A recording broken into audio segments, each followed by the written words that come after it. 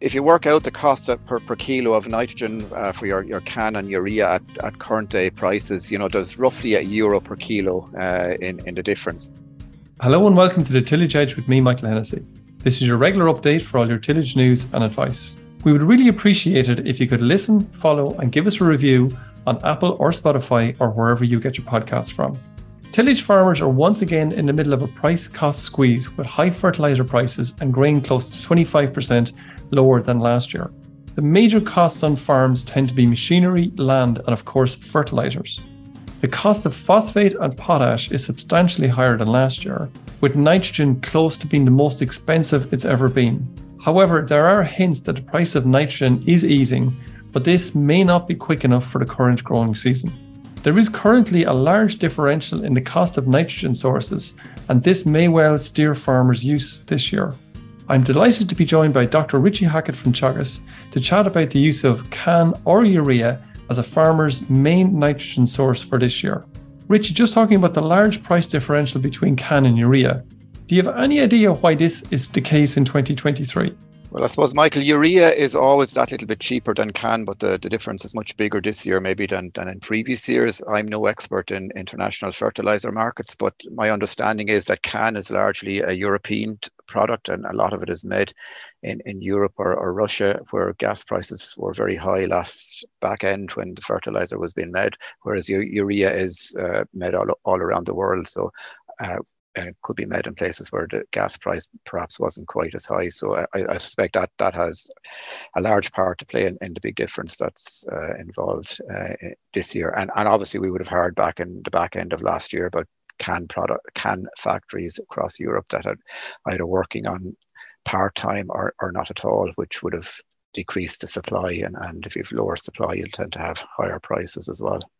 Okay, and I suppose we do have to, bear in mind that fertilizer isn't just made a month in advance, it's probably made 6 months or even 8 months in advance. So it takes a while for that to come through the system. As you rightly say, the high cost of gas back then certainly works into the system.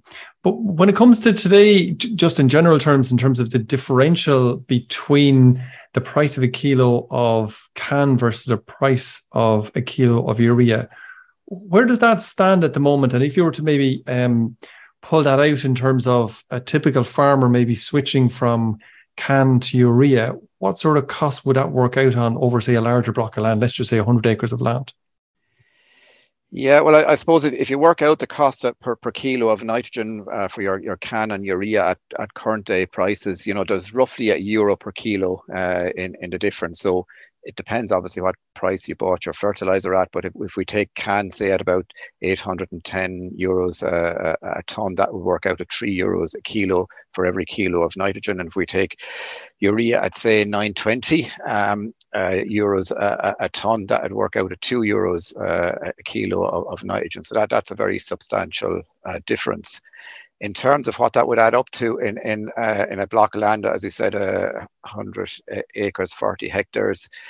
If you take a crop of winter wheat that maybe we're putting on 230 kilos per hectare, now you probably wouldn't put it all on as CAN or urea. You might put, say, 50 of it on as a compound or something like that. So you'd be putting 180 on as maybe CAN or urea, and you work out the effect of that euro a kilo of nitrogen difference in price on the overall farm cost of fertilizer. You'd be looking at over €7,000 for that 100-acre farm, which is a very substantial difference in costs. So it obviously means that growers really do need to at least consider urea as an option for this season. Holy moly! I hope people are really listening to that. $7,000 over 100 acres.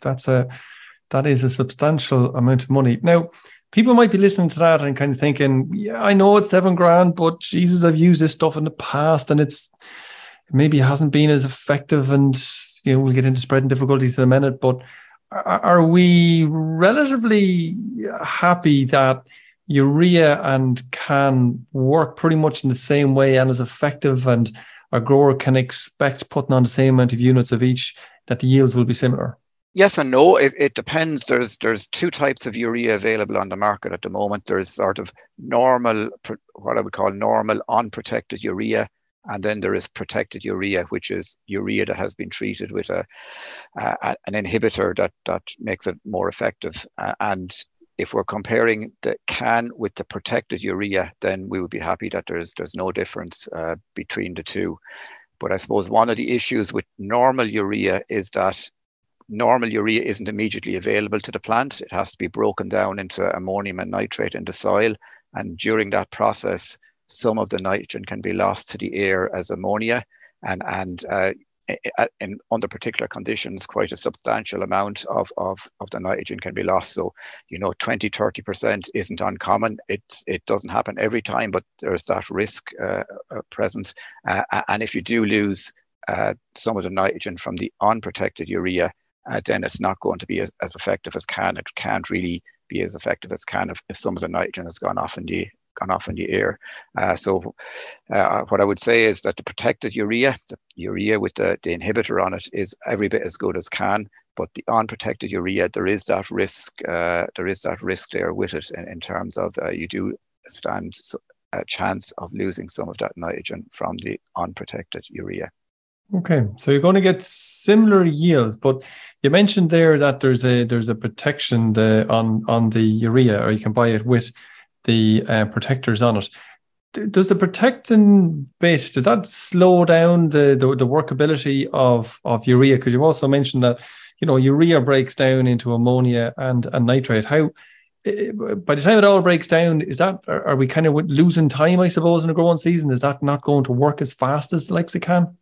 No, it will work slower, and that's the whole point of the inhibitor, is to slow down the breakdown process. But that's not really an issue from a crop point of view, because if we go out today and put on fertilizer today, the crop isn't going to take up all that fertilizer tomorrow. It's going to take it up over the next 2, 3, 4 weeks. So it doesn't need all that fertilizer immediately, and it's probably an advantage that it's actually breaking down a little bit slower, and that it'll feed the crop that little bit more evenly, if you like.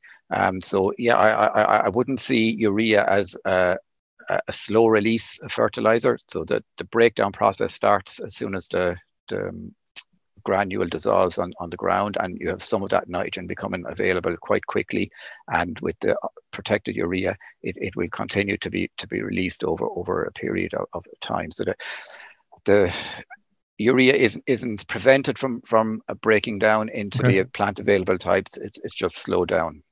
Okay, so I suppose farmers can have this on both sides. Maybe a little bit applying urea onto very dry ground, or even can onto very dry ground. You can often see certainly you can see with can the granules on the ground. If it's very dry for 3, even 4 weeks, you can still see a little bit of that granule on the ground. Is that a worry with urea if it goes onto really dry ground, say onto maybe a bit of a dusty kind of ground with spring barley, say, coming up, and it's sitting there almost in dust? Is that a worry? Yeah, well, one of the problems with the urea is that, as I said, some of the nitrogen can be lost, and the risk factors for that are if you put it onto more so onto a wet soil that dries out. That's the real risk factor. If you put it onto a dry soil and it doesn't actually dissolve, it can't actually be lost. It's only when it dissolves and starts to break down that's when the loss occurs. So putting it onto a moist soil that's going to dry out quite quickly, that's your real high risk scenario. Other risk factors would be perhaps higher pH soils will tend to increase the risk a little bit, but it's not a huge effect because the breakdown process itself actually increases the pH quite significantly just immediately around the granule. It doesn't have any effect on your overall soil pH, but just immediately around the granule, the soil pH is increased as the granule breaks down. So you have drying conditions, you have maybe higher pH is a bit of a risk. Higher temperatures can be an issue as well in terms of increasing the risk, and also lighter soils will tend to be more at risk than heavier soils. If you're using unprotected urea where you've no protection, one of the ways that you can reduce the risk of loss is if there's some rain coming. Now, not torrential heavy rain, but 5 to 10 mils in the days after you put on the unprotected urea, that will actually take it into the soil, wash it into the soil, and then that will tend to reduce the risk of loss of nitrogen into the air. And there will be farmers out there that will have purchased unprotected urea maybe in the back end, and they will be wondering how best to use that. And that's probably a tip that they can use. But if you have the option, if you're only buying it now, then it would make more sense to buy the protected urea, and you don't have any risks. Don't forget, if you enjoyed the podcast, then recommend it to a friend or colleague. And as always, rate, review, and follow on Apple Podcast or Spotify so you never miss an episode. And on the other side of that, Richie, then, is it, if conditions turn out to be very wet, of course, which they can do in some years, is urea any safer in the soil than CAN?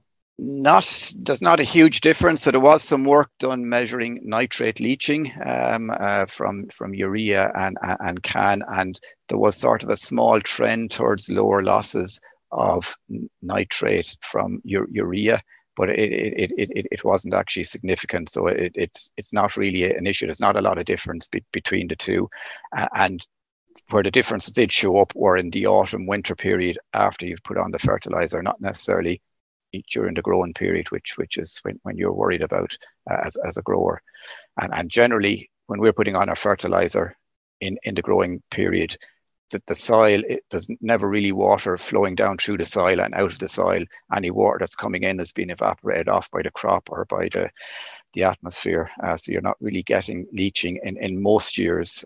Now, there will obviously be the odd occasional year where you get a really wet March or April where you may have some leaching, but in general, there would be no great difference between the two, between urea and CAN in terms of leaching in most instances.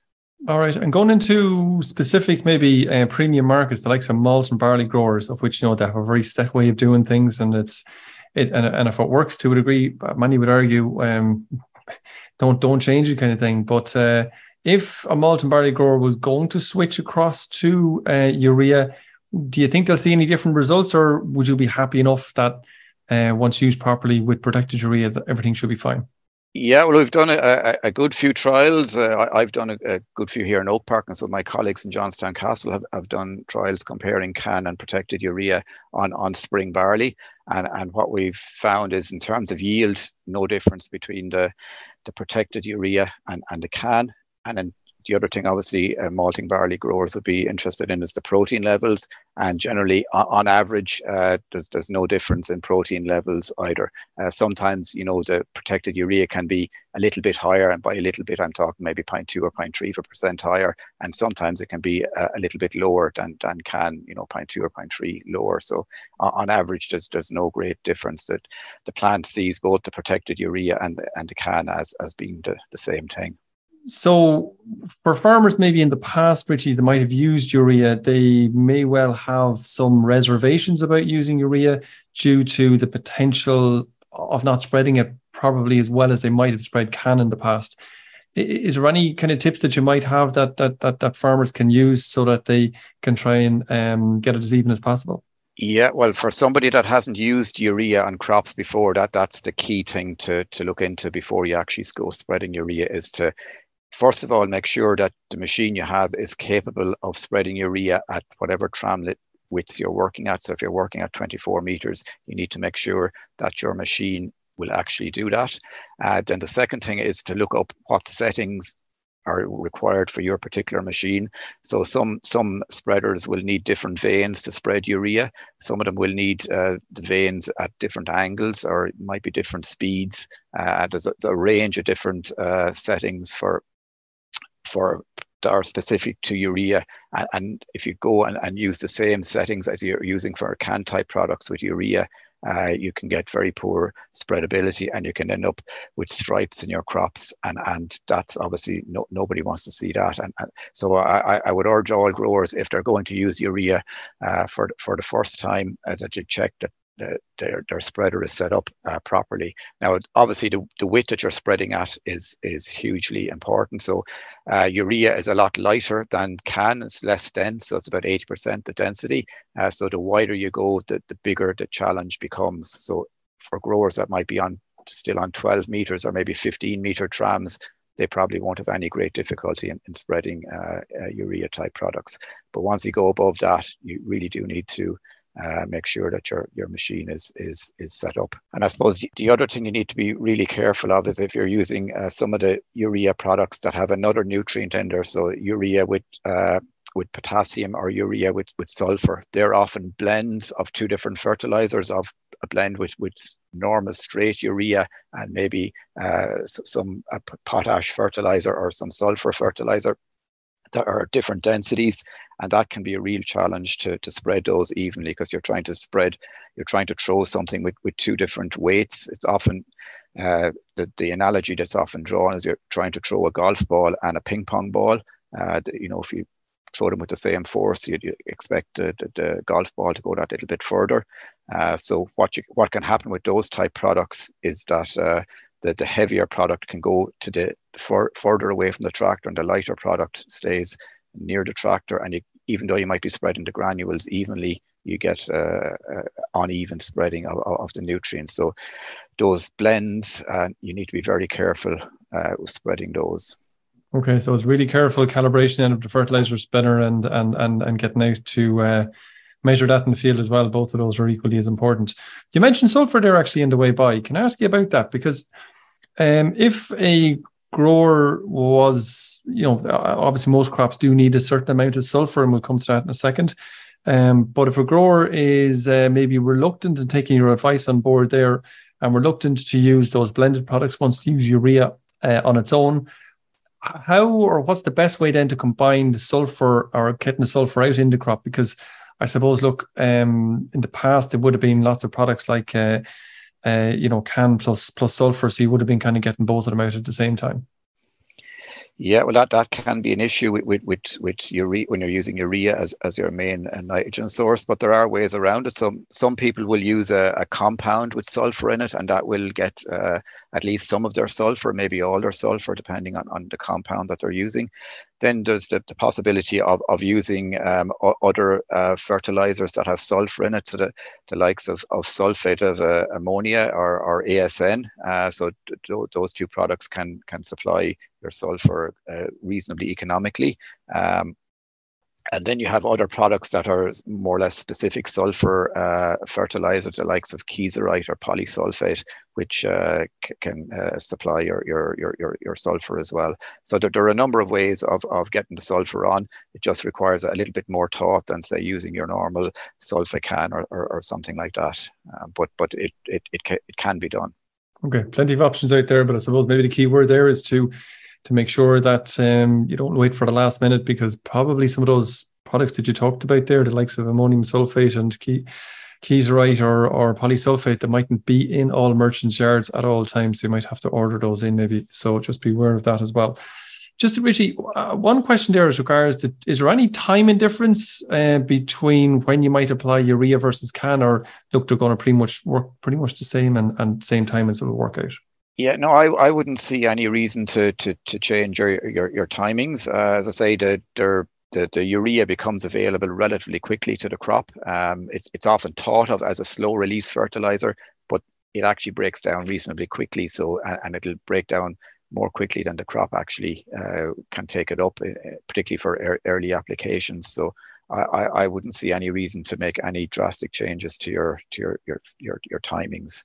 Okay. I suppose one thing that growers might be conscious of is, if you're using unprotected urea, the later you go with your splits, the more likely you are to hit those drying conditions that I mentioned are increasing your risk of loss. But if you're using the protected urea, then that's not really an issue at all. Richie, just in terms of that loss, if a grower made a bit of a hames of it, or just got stuck or whatever, and ended up applying in the worst of all conditions, what would be the potential loss from an application of urea? Well, I suppose in terms of kilos of nitrogen, if you were, you could look in terms of percentage, you could look, as I said, maybe 20, 30%, or in real extreme conditions, it can actually be more than that, but normally it wouldn't be. But sort of normal losses with, again, all this is with unprotected urea, 10 to 15% wouldn't be uncommon. And in terms of yield, then it's difficult to put a figure on it, but we've often shown yield reductions of half to a ton per hectare, that sort of ballpark. But it really depends on how much nitrogen you do lose, if you do lose it at all. So try and avoid those conditions. Really, that's the key word there. Final one I want to ask you, Richie, is around I suppose the spend on nitrogen this year is going to be quite large, even if you're using urea. And I suppose given the fact that the price of grain, or the selling price of grain, is probably off maybe 25%, 80 to 80 euros a ton, or maybe a little bit somewhere thereabouts. Very much a price cost squeeze at the moment. In terms of maximizing the return for every kilo of nitrogen, should growers be thinking about reducing the overall nitrogen so that they maximize that return? They should, but I suppose the tricky bit is working out exactly how much they should do it, because it really depends on the relative fertilizer, the relative nitrogen cost, and the grain price that they're going to get. And many growers may not know their nitrogen cost yet, and they probably almost definitely won't know their grain cost, or the grain value they're going to sell their grain at harvest. And you really need both of those to get an accurate figure. But sort of the numbers that we are looking at the minute, with current predicted green grain prices and current fertilizer prices, you'd be looking at reducing anything between maybe about 15 kilos per hectare, where you have using a cheaper version of nitrogen, maybe right up to 40 kilos of nitrogen per hectare, where you have expensive fertilizer that's costing you maybe €3 a kilo. So it's quite a big range, and it's really difficult to give an accurate number, because we don't really know what the grain price is going to be, and the fertilizer market is obviously changing quite rapidly as well. So it's difficult to give a definite answer. Certainly lots to think about there, and I suppose every advisor out there will have a bit of a ready reckoner table for when people kind of get closer to that. And I think we were discussing it before, Richie, whereby it might be towards the last application of nitrogen, whether it's on some of the barleys or the winter wheats, that you might consider that final decision whether you use less at that stage. We saw that from last year. A lot of people decided to reduce their fertilizer at the first, when they were starting, but then as grain price increased, they were able to go back in and put on a little bit more, and that option is still there this year as well, to delay the decision. You don't have to make that decision today, you can make it a bit later on in the season. Richie, delighted to get that information. I think you've given farmers a huge amount to think about. And certainly not just to think about from their pocket, but from machinery and some operations as well. So again, thanks very much for your time, and look, we'll have you back again. Thank you. Thank you, Michael. So that's it for this week, and my thanks to Richie for joining me on the podcast. Don't forget to go along to one of the remaining winter crop walks, which continue this week in Dublin, Kilkenny, Kildare and Donegal, to hear the latest about fertiliser, herbicide and fungicide advice for winter crops this year. For more information, go to teagasc.ie/tillage month. Finally, don't forget, if you enjoyed the podcast, then recommend it to a friend or colleague. And as always, rate, review and follow on Apple Podcasts or Spotify so you never miss an episode. And for more information, go to teagasc.ie. I'm Michael Hennessy. Thanks for listening. I'll be back next week with more tillage news and advice.